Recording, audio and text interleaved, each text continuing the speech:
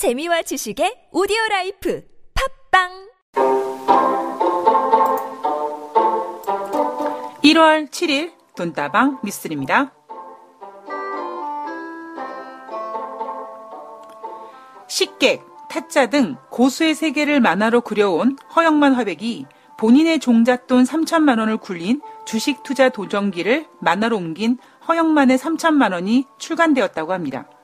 주식 만화를 그리게 된 계기는 노후에 관심이 높아지면서 어떤 식으로 종잣돈을 굴리느냐가 누구에게나 중요한 문제가 됐다는 생각에 시작했다고 전해지는데요. 전문가의 도움을 받아 5개월간 3천만 원의 돈을 굴린 수익률은 8%, 지난달부터 가치 투자자 1명을 추가해 3,600만 원까지 늘리는 과정에서 특정 종목을 어떤 이유로 사고 팔았는지에 대한 이야기, 주식을 시작하면서 생긴 증상까지 자세히 소개되었다고 합니다. 허화백은 이 만화를 통해 재테크를 어려워하는 사람들이 주식 투자를 더 쉽게 느꼈으면 좋겠다라고 이야기했는데요. 어찌 보면 이화백의 생각이 돈다방 미스의 생각과 비슷한 것 같기도 하지만 전문가에게 맡겨 쉬운 주식이 아닌 본인이 주식에 대한 공포와 어려운 부분까지 이해하고 주식을 즐겼으면 하는 생각은 저와는 조금 다른 것 같습니다. 돈다방 미스리 시작합니다.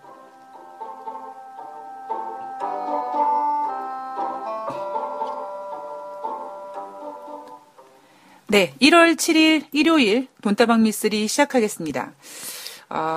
저는 이 기사를 접하고 사실 살짝 좀 이렇게 질투심을 느끼게 됐습니다. 왜냐하면 한 2년 전에 돈다방 미스리가 어플리케이션을 제작하려고 했었죠. 예, 어떤 업체에서 어플리케이션을 만들자라는 제의가 들어와서 그 어플리케이션을 통해서 보이는 어떠한 주식 방송도 만들 수 있고 나름대로 스튜디오도 꾸미고 또 그런 어플리케이션을 통해서 또 뭔가 투자를 좀 하는 과정에서 게스트도 초대하고 이러한 모습들도 뭔가 이렇게 저만의 공간을 좀 만들고 싶었었고 그런 제의를 받아서 이제 추진을 했었었는데 문제는 추진되는 과정에서 거의 이제 마지막 단계에서 유로화를 이제 해야 된다.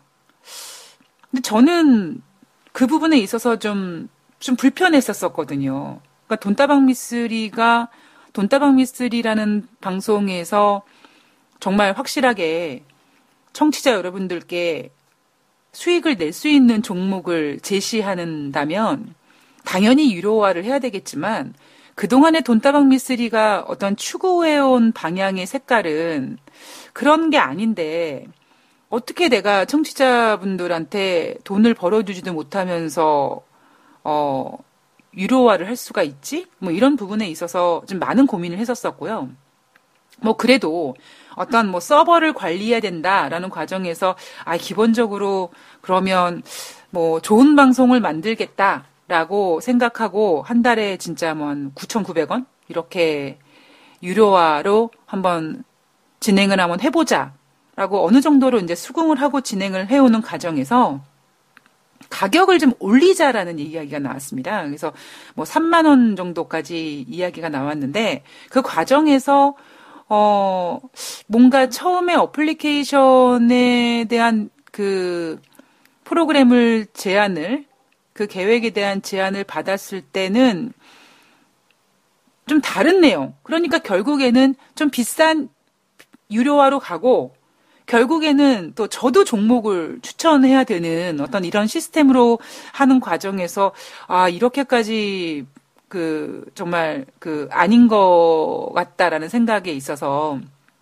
제가 이제 어플리케이션을 만드는 거를 이제 포기했습니다. 예, 이건 좀 아닌 것 같다라는 생각이 너무나 강하게 들었고요. 그리고 두 번째 과정에서는 그 어플리케이션을 만드는 과정에서 그렇다면 진짜 뭐 월 9,900만 원짜리 어떤 재미있는 무언가의 콘텐츠를 만든다면 제가 그때 생각했던 게 뭐냐면 주식 만화였거든요.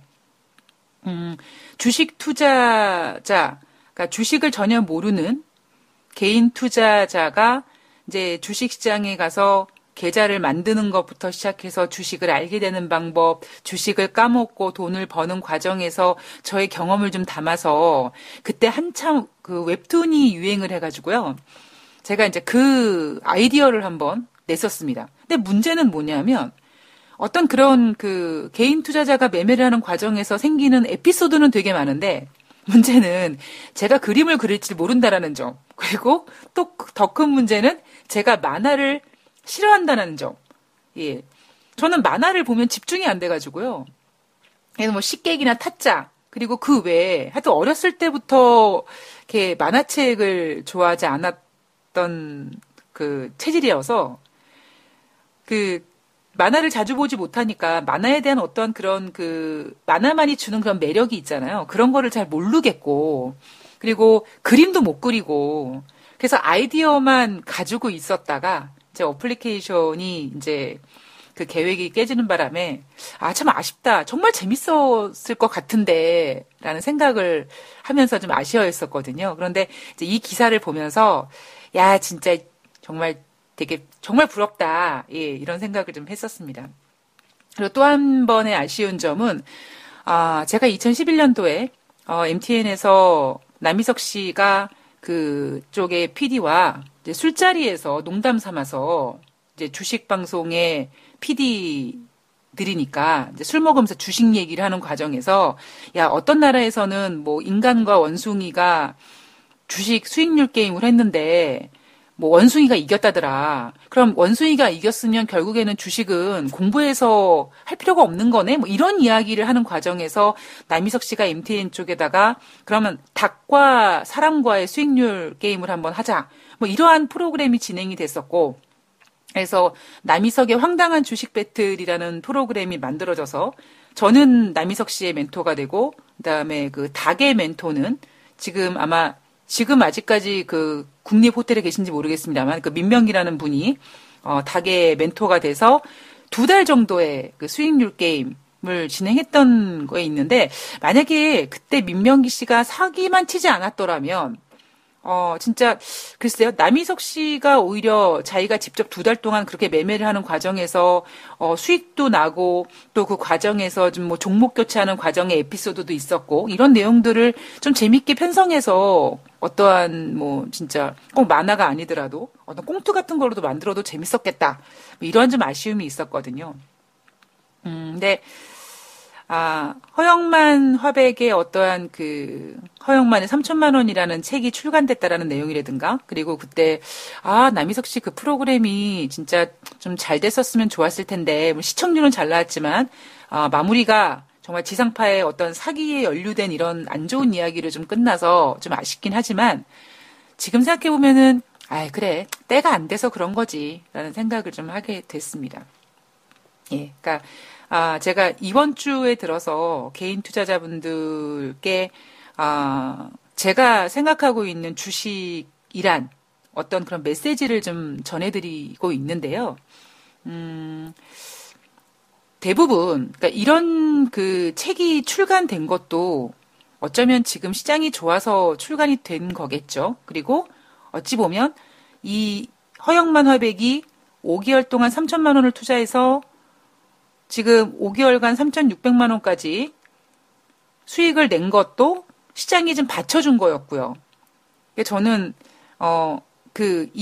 허영만 화백의 어떤 그 취지와 노후의 어떤 그런 관심이 높아지면서 주식 이런 거는 돈다방 미쓰리가 생각하고 있는 거라는 좀 공통된 부분이 있지만 저는 사실 좀 시장이 좋아서 수익이 난 어떤 그런 에피소드, 뭐 그런 과정보다는 진짜 그러니까 증시가 좀 안 좋았을 때 개인 투자자분들이 이겨낼 수 있는 어떤 그런 것들이 좀 더 필요하지 않을까. 시장이 좋을 때는 진짜 너도 나도 웬만하면 다 돈 벌 수 있는 거거든요. 근데 그런 시점에서 문제는 시장이 좋은 상태에서 뭐 이렇게 뭐 돈을 벌었어 라고 얘기하면 정말 고점에 어떤 이러한 그 기사라든가 이런 것들 접하고 아무런 준비가 되지 않은 상태에서 시장에 참여하시는 개인 투자자분들은 나중에 시장이 만약에 꺾이면 또 그래 주식은 하는 게 아니야. 라고 주식에 대한 손사래를 치시면서 처음에 추구했던 그 재테크를 어려워하는 사람들이 주식 투자를 더 쉽게 느꼈으면 좋겠다라는 그 취지가 무너지게 되니까, 그러니까 제가 그래서 그때 어플리케이션을 만들면서 제가 생각했던 건 뭐냐면 그 만화를 좀 허접하지만 한 1년이고 2년이고 그냥 계속 가는 거였었거든요. 그리고 어찌 보면 뭐 매일매일 올릴 수는 없지만 그때 한참 유행했던 게 뭐 4컷짜리, 한 컷 해서 4컷짜리 단편 만화 같은 것들도 가볍게 올리고 그림을 막 손이어서 그림을 못 그려도 대충 졸라맨처럼만 그리고 이렇게 말풍선 만들어서 이렇게 하는 걸로 해서 그때그때 이슈라든가 아니면 그때그때 어떤 그 포인트들을 이렇게 좀 쭉쭉쭉쭉 해서 까먹으면 까먹은 대로 올라가면 올라가는 대로 해서 한 1년 이상, 한 2년 정도 넘게 그 만화를 한번 올리고 싶었던 생각이 있었거든요. 그래야지만 시장이 좋을 때가 아니라 시장이 안 좋을 때도 어떤 일이 벌어지는지를 아주 이 투자자분들이 그리고 주식시장에 관심이 있으신 분들이 가깝게 느끼실 수 있어서 제 생각은 좀 그렇습니다. 예. 네, 그 요즘 좀, 예, 그래서 욕심이 많아진다고 해야 되나? 올해 제 어떤 올해 한 해의 명심보감은, 기대를 좀 하지 말자, 뭐 이런 거긴 한데, 저는 1년 동안에 1월부터 12월 달까지가 있다면, 돈다방 미쓰리는 9월 말까지가 이미 1년이 끝났다. 그리고 10월 달, 11월 달, 12월 달은 다음 해를 준비하는 그런 어떠한 그 리서치 시간이다라는 말씀을 좀 종종 드리고 있는데요. 제가 지난 10월 달부터 12월 달까지 가장 많은 고민을 했던 부분, 그리고 어찌 보면은 제 인생에서 돈다방 미쓰리를 2년 넘게 진행하면서 어찌 보면 가장 큰 슬럼프에 빠졌을 때가 바로 지난 10월달, 11월달, 12월달이었습니다. 물론 그 시황에 대한 어떤 방향성에 대해서 갑론을박도 좀 있었었고, 그리고 제가 시장을 정확하게 보지 못한 부분에 대해서 뭐 약간 그 청취자 여러분들의 좀 이렇게 의견들도 좀 올라왔었었고요. 또 그 부분에 있어서 돈다방 미쓰리는 그런 방송이 아니고요 라고 해서 또 어필하는 과정에서 좀 이렇게 좀 잡음들이 있었습니다. 그런데 그런 과정에서 사실 제가 가장 작년 10월 달부터 12월 달까지 좀 어려웠던 부분은 뭐였냐면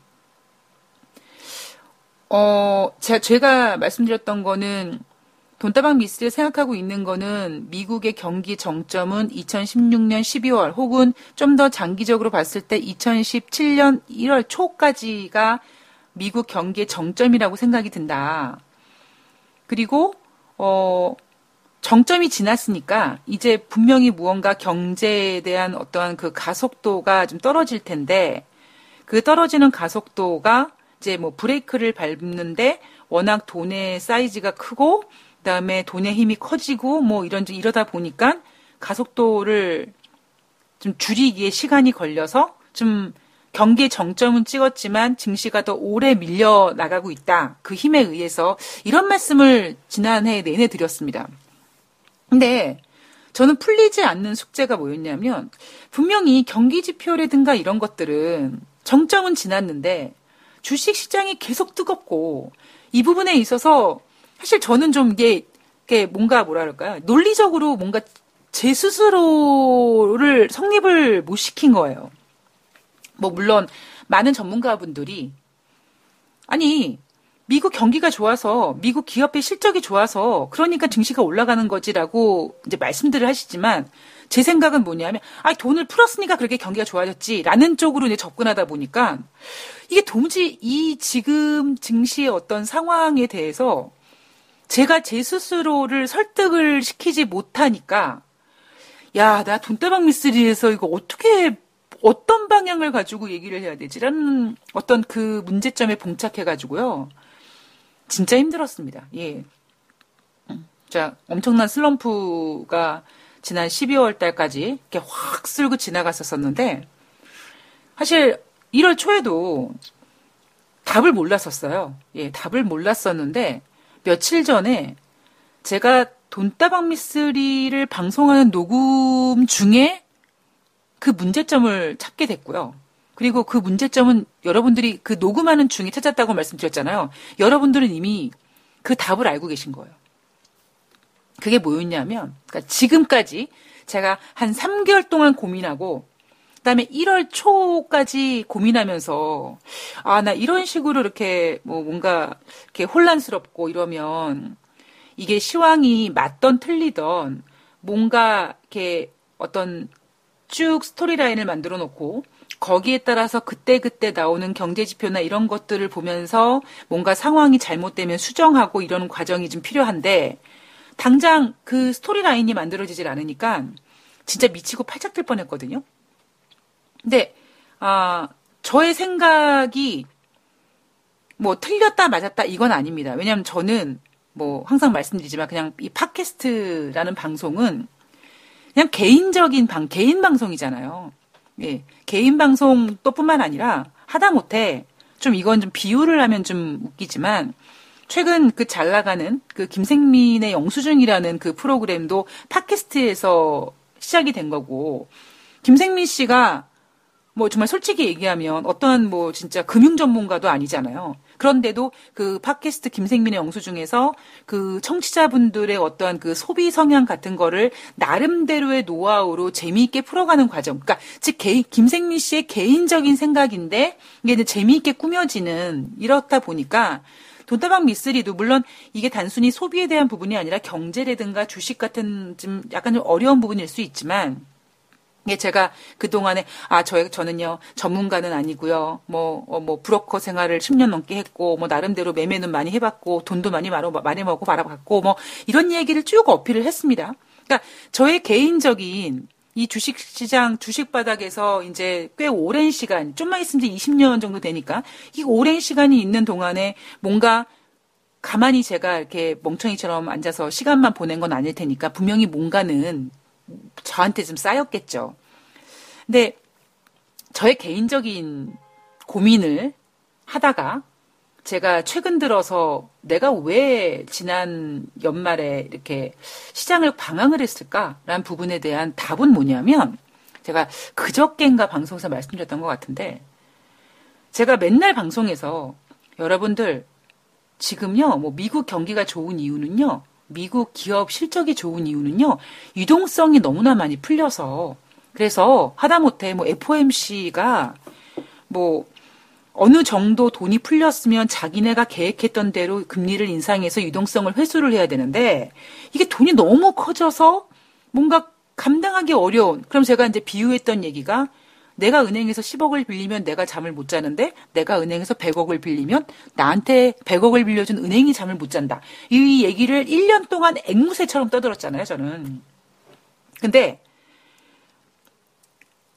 2015년 12월 달에 미국이 금리 인상을 하고 그리고 2016년 장이 열리자마자 중국 증시가 엄청나게 하락했고 그 엄청난 하락 때문에 중국의 서킷 브레이크 제도가 정지될 정도로 그리고 2월 달에 일본의 안전자산인 엔화가 일본 엔화인 안전자산이 막 급등하고 이러면서 3월 달에 각국의 통화정책 회의가 앞둔 상황에서 2월 달부터 증시에서는 각국의 정책 공조 기대감이라는 어떠한 화두를 가지고 3월 달부터 미국은 2016년에 4번의 금리 인상을 하기로 했던 거를 모두 접고 그리고 다른 중앙은행들은 돈을 더 푼다든가 아니면 드라기 총재 같은 경우에는 모든 수단을 다 써서라도 경제를 살리겠다라고 얘기하면서 뭔가 2015년 12월 달에 미국 FOMC가 첫 번째 금리 인상을 오랜만에 하면서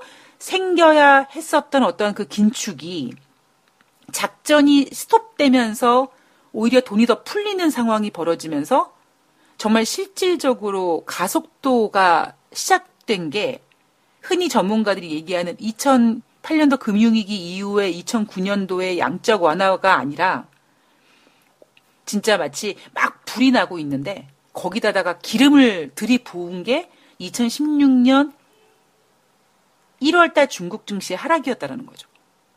그렇다면 2016년 2월달, 3월달부터 특히 뭐 4월달, 5월달부터 실질적으로 그리고 2016년 하반기부터 그 2016년 초에 생겼던 어떠한 상황들이 이제 뭔가 작동을 하기 시작해서 본격적으로 어떠한 그 돈의 힘이 영향을 끼치게 된 게 그렇다면 2016년 하반기부터 막 힘을 발휘하기 시작한 거예요.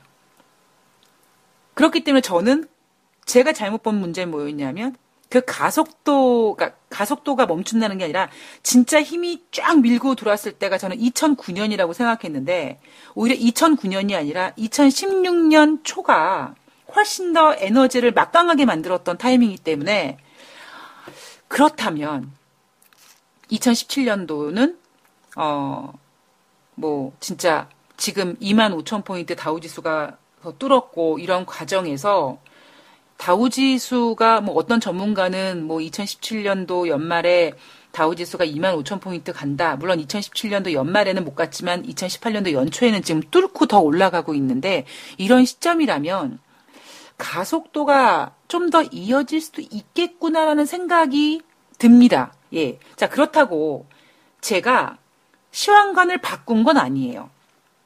왜냐하면 항상 좋을 때 문제가 발생이 되는 거기 때문에 제가 생각했던 어떠한 저의 오류는 과연 그 에너지가 언제 분출했고 그 분출한 에너지가 어떤 힘으로 어디까지 왔느냐의 포인트였는데 그 어떤 에너지의 포인트가 조금 늦게 발동이 됐는데 저는 그거를 캐치하지 못했던 거죠.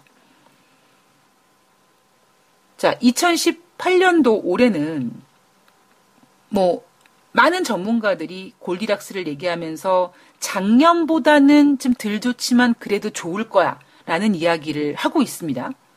제가 좀 뜬금없이 저 개인적인 좀 말씀을 드리면 오히려 최소한 2018년도 연초 정도에는 뭐 1분기, 2분기다 이렇게 기간은 정해드리지 않겠지만 2016년 초부터 발생된 그 에너지가 조금 더 이렇게 뭐 올해 뭐 작년보다 안 좋을 거다 이런 과정 속에서 조금 더 밀어붙일 수도 있겠다라는 생각도 좀 사실 들기 시작했습니다.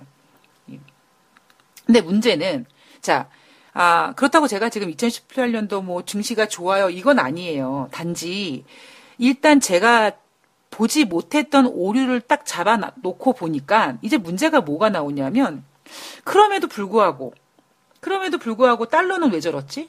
그리고 그럼에도 불구하고 FOMC 이제는 그럼에도 불구하고 달러는 왜 저렇지? 부터 시작해서 자 그렇다면 뭔가 FOMC에서는 과연 금리 인상을 몇 번을 해야 되며 언제 해야 되며 이 문제가 정말 심각해지는구나 모르겠습니다. 제가 여러분들께 제가 생각했을 때는 2018년도 사실 뭐 금리 인상 뭐 몇 번 한다 이게 아니라 금리 인상을 할 때마다 증시가 변동성이 일어날 수 있고 그다음에 뭐 이런 이야기를 쭉 전해드리면서 오히려 거기에 초점을 맞춰서 저의 어떤 그 잘못된 오류들을 측정하다 보니까 그런 결과물이 나왔는지 모르겠습니다만 어찌어찌 그런 생각을 하다 보니까 2018년도에는 FOMC의 금리 인상 에 대한 이슈가 증시의 변동성을 보일 수 있겠구나라는 생각으로 약간 이렇게 집약이 되는 거더라고요. 그렇다면 FOMC의 금리 인상이 과연 증시에 정말 약이 될지 독이 될지 이 부분이 앞으로 뉴욕 주식시장이 어떻게 움직일지에 대한 그런 어떤 방향성을 좀 제시해 주지 않을까라는 생각이 들고 그리고 또 문제는 우리나라와 미국 주식시장이 좀 차별화되는 모습이 보이고 있죠. 그런 것들도 단순히 미국 주식시장이 올라간다고 헤헤 좋아라 하는 게 아니라 진짜 실질적으로 어쩌면 올해 키워드가 워라고 제가 이야기하면서 며칠 전에 방송을 해드렸는데 오히려 그런 각국의 무역이라든가 이런 정치적인 부분을 좀 생각을 하면서 미국이 올라간다고 마냥 좋아하면 안 된다라는 생각도 좀 들었고요. 그리고 제가 저의 오류를 잡아내면서 최근 들어서 미국 주식시장을 보는 생각은 뭐냐면 특히 1월 5일이죠. 1월 5일 날 뉴욕 주식시장을 보면서 고용지표가 안 좋아도 미국 증시가 올라가는, 고용 지표만 안 좋은 게 아니라 그 외의 지표들도 썩 그리 좋은 게 아니었음에도 이제 주식시장은 정말 미친 듯이 올라가는, 예, 그런 모습들을 좀 보면서 제 개인적인 생각으로는 제가 방송에서 여러분들 굳이 주식을 연말에 사실 필요 없어요. 굳이 1월 달에 사실 필요가 없어요. 뭐 1월 달, 최대 뭐 2월 달 정도까지 일단 지금 연초니까 일단 판이 열려서 어떻게 판이 만들어지는지를 보고 사셔도 충분히 기회가 되실 것 같다라고 여러분들께 드린 조언은 참 내가 정말 잘하는 거다라는 생각을 좀 하게 됐습니다. 예, 오늘 1월 7일 돈다방 미쓰리에서는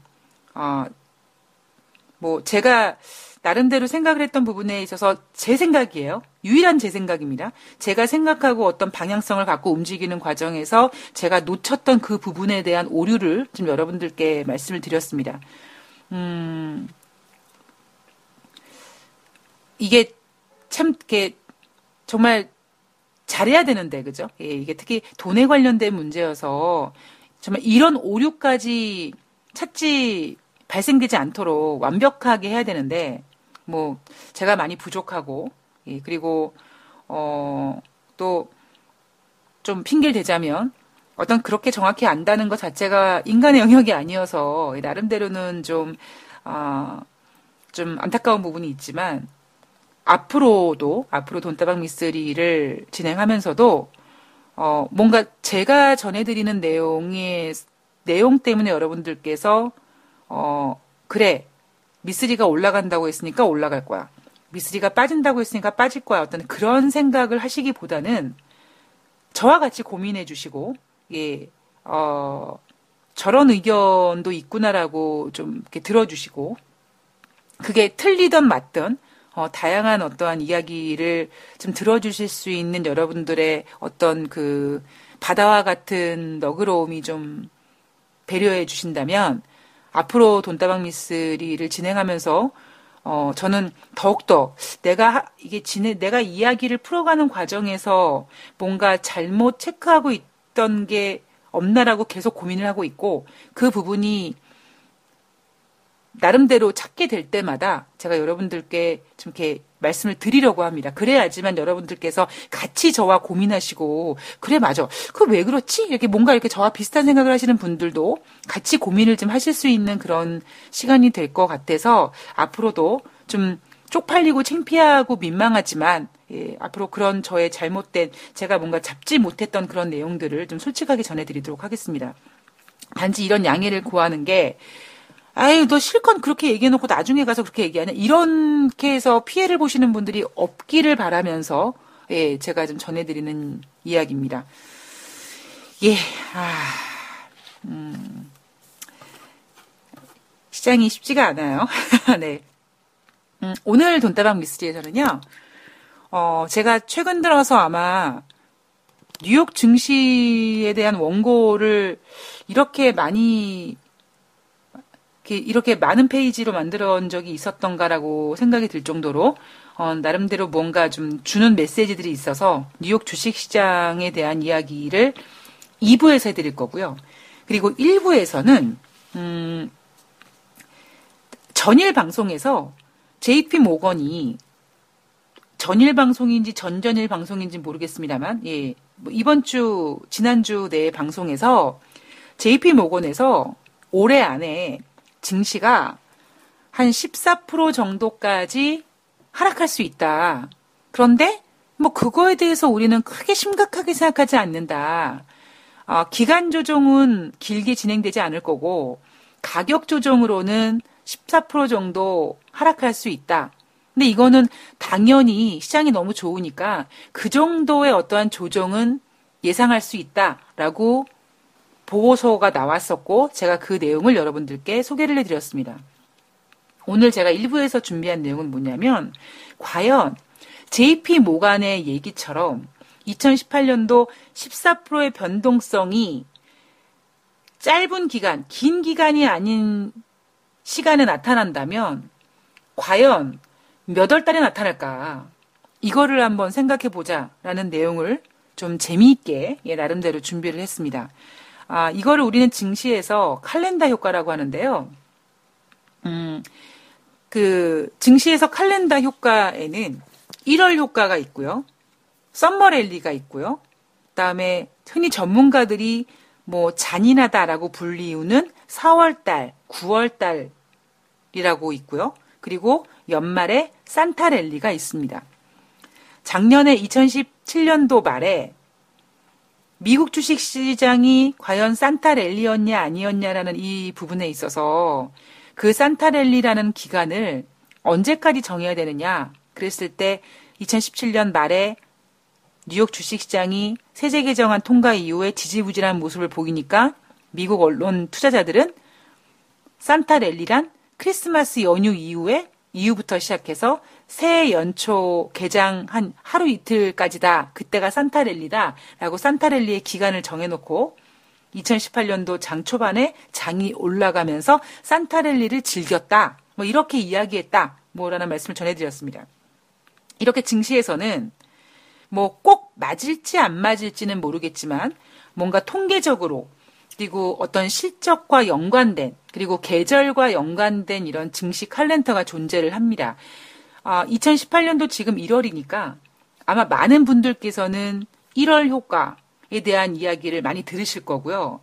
지금 뭐 당장 지난주 금요일 날 코스피 시장이 진짜 이제 2,500포인트가 3포인트 남겨놓고 눈앞에 있고 증시 워낙 뜨겁고 코스닥 시장 뭐 진짜 850포인트 막 갈 것 같고 뉴욕 다우지수 막 25,000포인트 막 뚫고 이러니까 연초 지금 처음 시작된 일주일의 주식시장이 너무 좋다 보니까 많은 투자자분들은 와 1월 효과 진짜 나타날려나 보다. 그래서 그 어느 때보다도 1월 효과가 커지고 있습니다. 자, 1월 효과가 이렇게 커질 수밖에 없는 이유는 증권사들이 새해 첫 달, 거의 그 첫날 정도가 되면 그 해, 새로운 해에 대해서 낙관적인 증기 전망을 내놓죠. 뭐 초반부터 좋으면 초반부터 좋을 거다. 아니면 뭐 초반에는 별로 안 좋을 거다. 그랬을 때는 뭐 초반은 뭐 때문에 안 좋을 수 있지만 하반기로 갈수록 좋아질 수 있다. 뭐 이렇게 풀이를 합니다. 이러한 전망 같은 경우에는요. 2015년도 12월 달에 미국이 금리 인상을 한 다음에 2015년 연말까지 그렇게 시장이 크게 움직이지 않았었거든요. 그래서 2015년 연말에 증권사들이 내놓은 2016년도 전망이 좋았었어요. 나쁘지 않았었어요. 그런데 문제가 뭐냐면 장이 열리자마자 중국 증시가 하락해서 갑자기 증권사들이 움찔해가지고 뭐 변동성 얘기하고 이런 과정이 있었고 또 작년 2017년도 1월 달에는 2016년도 1월 달에 어떤 그 트라우마가 좀 남아있다 보니까 뭐 거기에 좀 이렇게 해서 뭐 1월 효과에 대한 이야기를 크게 얘기하진 않았었습니다.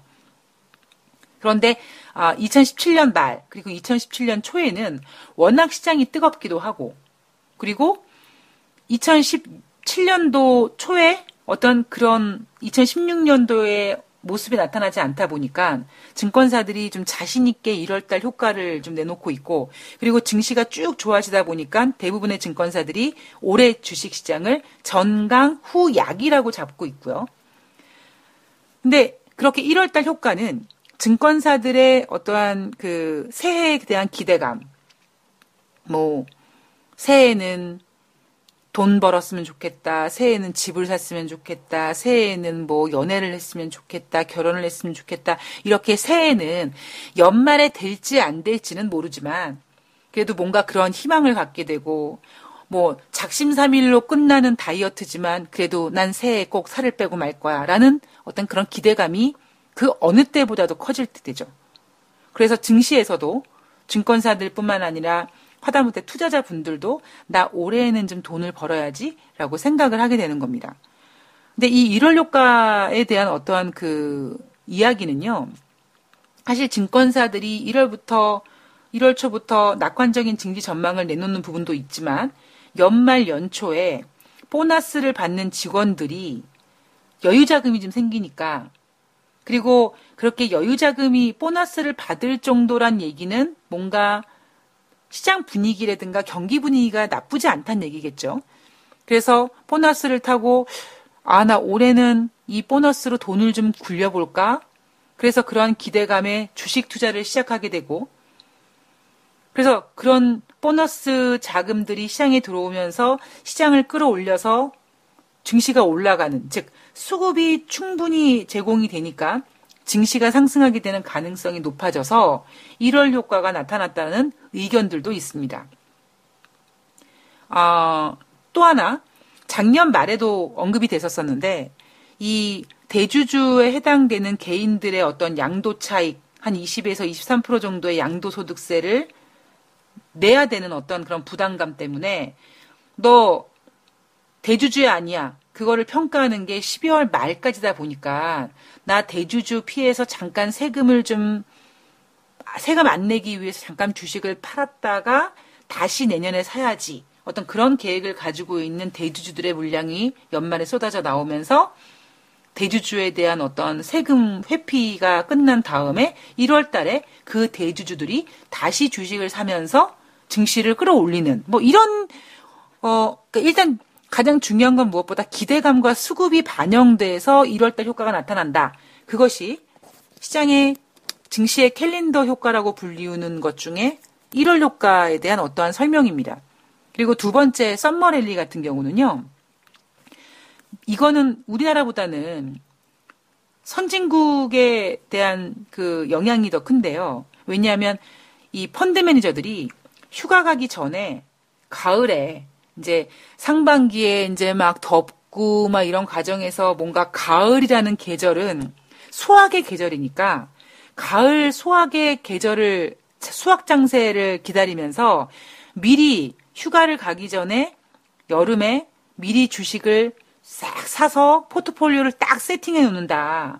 이렇게 만들어진 게 바로 썸머 랠리라는 증시 칼렌더 효과인데요. 6월부터 7월까지 펀드 매니저들이 결국 수급으로 포트폴리오를 세팅해 놓으니까 주가들이 단기 급등하는 현상이 나타나고, 이런 단기 급등 현상은 주로 여름 휴가를 길게 사용하는 선진국에서 발생이 되죠. 우리나라 같은 경우에는 여름 휴가가 아무리 법적으로 있지만 증권맨들이나 펀드 매니저들 그렇게 여름 휴가 길게 가지 못하니까요. 근데 이것도 썸머랠리 같은 경우에는 사실 선진국에 대해서 좀 더 어떤 그 반영이 잘 되고요. 우리나라 같은 경우에는 시장이 만약에 여름쯤에 시장이 좋으면은 여름에 6월달, 7월달 장이 쭉쭉쭉쭉 올라가는 분위기가 발생이 되는데, 오히려 시장이 안 좋을 때는요, 나 휴가 가기 전에 무슨 일이 생길지 모르니까 주식을 팔고 가야겠다라는 심리가 더 많이 작용이 돼서, 오히려 시장이 안 좋을 때는 이 썸머 랠리가 좋은 썸머 랠리가 아니라 나쁜 썸머 랠리가 되는 경우가 있습니다. 자, 그리고 잔인하다고 불리우는 4월, 9월 이 두 계절을 조심해야 된다라는 것이 증시 칼렌더 효과인데요. 만약에 1월 효과가 있었다. 그리고 그 1월 효과가 2월 달까지 가고 3월 달까지 가고 쭉 어떤 랠리를 보이면 4월 달 되면 연초 효과가 뭔가 이제 힘이 빠지면서 탄력이 좀 약화된다라는 겁니다. 특히 3월 달 말부터 4월 달 거의 한 초중반까지 그 해년도 1분기 실적 시즌이 막 실적 발표하고 막 그렇게 된 다음에 뭔가 그 허무한 공백기가 진행이 된다라는 거죠. 제가 작년 연말 말씀드리면서 뭐 12월 달에 뭐 어떤 그 세제 개정안이 끝나고 그리고 1월 달에 4분기 실적 시즌이 들어가는데 22일 날 트럼프 대통령이 사인하고 그 이후에 어떤 뭔가 1년 동안 세제 개정안 때문에 막 달려왔던 그 증시가 마침표를 딱 찍었더니 뭔가 공허함, 허무함, 이런 것들은 어떤 공허함이 작용이 된다. 그래서 작년 말에는 그 공허함을 빨리 바통을 이어받기 위해서 뭐 블랙 프라이데이부터 시작된 소매 판매가 산타랠리 연말 뭐 소비를 증가시키고 이런 과정에 바통을 빨리 받게 하고 그렇게 소매 판매 기업들이 판매량이 늘어났다. 어떤 이런 바통들이 결국에 2018년도 1월 달에 4분기 실적 시즌에 어떤 실적 모멘텀으로 작용될 수 있을 거다라는 말씀을 드렸는데요. 이렇게 4월 달은 1분기 실적 발표가 딱 끝난 다음에 뭔가 좀 허무하다는 거죠. 뭔가를 다 끝내고 넌 같은 그런 허무함이 시장에 좀 심리가 작용이 된다는 겁니다. 그래서 영국 시인 엘리엇은 이러한 허무감을 황무지라고 표현하기도 했다고 하고요.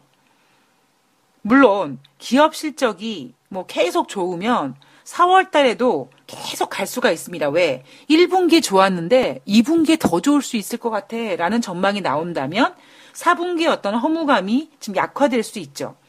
자, 4월 달은 이런데 문제는 9월이라고 합니다. 2차 세계대전 이후에 9월은 평균 투자자들이 0.7%의 손실을 보게 되는 통계가 나왔다고 하는데요. 주가 같은 경우에는 매해년도 9월 달에 주가가 올랐느냐 하락했느냐라는 프로테이지를 따졌을 때 주가가 하락한 경우가 10번이면은 6번 정도 주가가 하락했다고 합니다. 그리고 우리에게 9월이 1월보다 더 잔인하다라고 느껴질 수밖에 없는 게 뭐냐면 굵직굵직한 일들이 요때 생겼었거든요. 리먼 사태도 2008년도 9월 달에 발생됐고요. 그리고 9.11 테러도 2001년도 9월 달에 발생했습니다. 그리고 우리나라 같은 경우에 1999년도에 대우 사태도 한 8월 중후반부터 발생이 됐습니다. 제가 그때 왜 기억하고 있냐면 제가 그때 대우증권 다녔는데 대우증권 다니면서 휴가를 내려고 휴가계를 냈어요. 그래서 내일부터 출근 안 해도 되는데 대우 사태가 터지는 바람에 비상 체제로 돌입이 돼서 휴가 다 반납하고 출근을 했었던 기억이 나거든요. 저는 이제 막내 쫄따구니까 가장 좋은 성수기 때는 휴가를 가지 못했고 이제 막내니까 윗분들 다 휴가 일정 정해놓고 저는 이제 그래 남들 다 실컷 더울 때 휴가 갔다 와서 난 제일 더울 때 제일 마지막 가야지라고 제일 늦게 신청했었고 신청했는데 대우 사태 터지는 바람에 제가 휴가를 가지 못했던. 그래서 제가 이제 그때 방송에서 뭐 제가 휴가계를 내면은 뭐 뭔가 이렇게 안 좋은 일이 터진다라는 징크스가 생겼었다라는 말씀을 드린 걸 아마 여러분들 기억하실 겁니다. 그래서 우리가 뭔가 8월 달 그리고 사실 리먼 사태도요. 실질적으로 9월 달에 뻥 터지긴 했지만 8월 달부터 뭔가 징조가 있었겠죠. 저는 2008년도 8월 달에 제 인생의 모든 걸 잃었기 때문에 저는 오히려 어떤 증시가 본격적으로 하락했던 게 9월 달인지는 잘 모르겠습니다만 분명히 그 징후는 저는 8월 달에부터 오기 시작했다라는 거는 좀 제가 느낄 것 같거든요. 그리고 9월 달 같은 경우는 이렇게 리먼 사태라든가 9.11 테러 이런 굵직굵직한 시장을 하락시키게 만드는 굵직굵직한 일들이 9월 달에 발생이 됐었고 그리고 9월 달이라는 계절 자체가 1분기, 2분기가 끝난 다음에 뭔가 피로감의 누적 그리고 원래 3분기는 어닝 시즌에 가장 실적이 좀 이렇게 부진할 수 있는 그런 가능성이 좀 있다 보니까 그런 피로감이 누적되면서 9월 달에 시장이 하락할 가능성이 좀 높았다. 통계적으로 봤을 때 그런 데이터가 나왔습니다. 자, 이렇게 그 증시의 칼렌더 효과를 제가 쭉 말씀드렸는데 제가 이렇게 말씀드린 이유는 이 내용이 나오면서 반드시 이 증시 칼렌더의 법칙이 성립되는 건 아닙니다. 그리고 우리가 지금 1월 효과에 흥분하고 있는데요. 아직 1월 달 지금 한 주밖에 안 지났기 때문에 아직 1월 효과가 있다 없다라는 부분에 있어서는 사실 1월 달이 지나간 다음에 평가를 할 수밖에 없는 거고요. 단지 이런 그 증시 칼렌더의 효과에 따라서 전문가들이 투자자들한테 조언하는 내용은 뭐냐면 만약에 12월 달에 증시가 좀 과도하게 하락했다면 1월을 좀 기대하면서 주식을 사고 그리고 1분기, 2분기에 만약에 상승이 계속 이어졌다면 우리가 어떠한 그 잔인하다고 불리우는 9월 달이 되기 전에는 주식시장을 좀 비중을 줄이는 것이 2018년도 투자를 생각하는 투자자분들이 증시 칼렌더 효과에 맞춰서 뭔가 플랜을 짠다면 이러한 플랜도 있다라는 어떠한 케이스를 하나 제공해 드리기 위해서 제가 오늘 이 말씀을 드리는 거고요. 또 하나는 그 JP 모건에서 기간은 오래 걸리지는 않을 거지만 가격적으로 뭐 14% 정도의 변동성이 보일 수 있다라고 얘기했으니까 과연 그 14%의 조정이 과연 몇 월 달에 나타나는지 여러분들께서 증시 칼렌더 이 내용들을 쭉 한번 생각해 보시면서 이게 맞는 건 아니지만 이 증시 칼렌더에 맞춰서 올해 분위기라든가 상황들을 좀 접목시켜 보신다면 JP모건이 14% 하락할 수 있다. 이게 맞을 수도 있고 틀릴 수도 있어요. 그런데 뭐 시장에서 일어날 수 있는 많은 가능성 중에 하나니까 과연 그렇다면 1월 달부터 12월 달까지 어느 기간 동안 이 14%의 조정 기간이 올 수 있는가 오겠는가 이 부분에 대해서 여러분들께서도 그냥 한번 여러분들이 많이 갖게 되는 시나리오 중에 하나 편입해 놓으신다면 여러분들이 또 주식시장을 대응하시기에 조금 더 좀 또 하나의 어떤 무기가 생긴 것 같은 어떤 준비가 되어 있는 느낌이 들 수 있는 그런 내용이지 않을까. 이게 정말 도움이 될지 안 될지. 뭐 아까 세계대 2차 대전 이후에 9월 달에 손실폭이 10번이면 6번 하락했다고 하지만 이거는 거의 확률입니다. 주식은 확률로 하는 게 아니기 때문에 이런 부분도 있다라는 내용을 여러분께서 좀 생각을 하시면서 남은 2018년도를 좀 하나씩 설계해 가신다면 조금 도움이 되시지 않을까 싶습니다. 자, 증시 칼렌더 효과에 대한 이야기를 해봤고요. 2부에서는 1월 5일 날 금요일 뉴욕 주식시장 현황을 한번 좀 제대로 한번 훑어봐야겠습니다. 저는 너무 좀 제가 이해가 안 가가지고요. 좀 1월 5일 금요일 뉴욕 주식시장 현황 좀 내용을 깊게 준비를 해봤는데 2부에서 이야기를 풀어가도록 하겠습니다. 2부에서 뵐게요.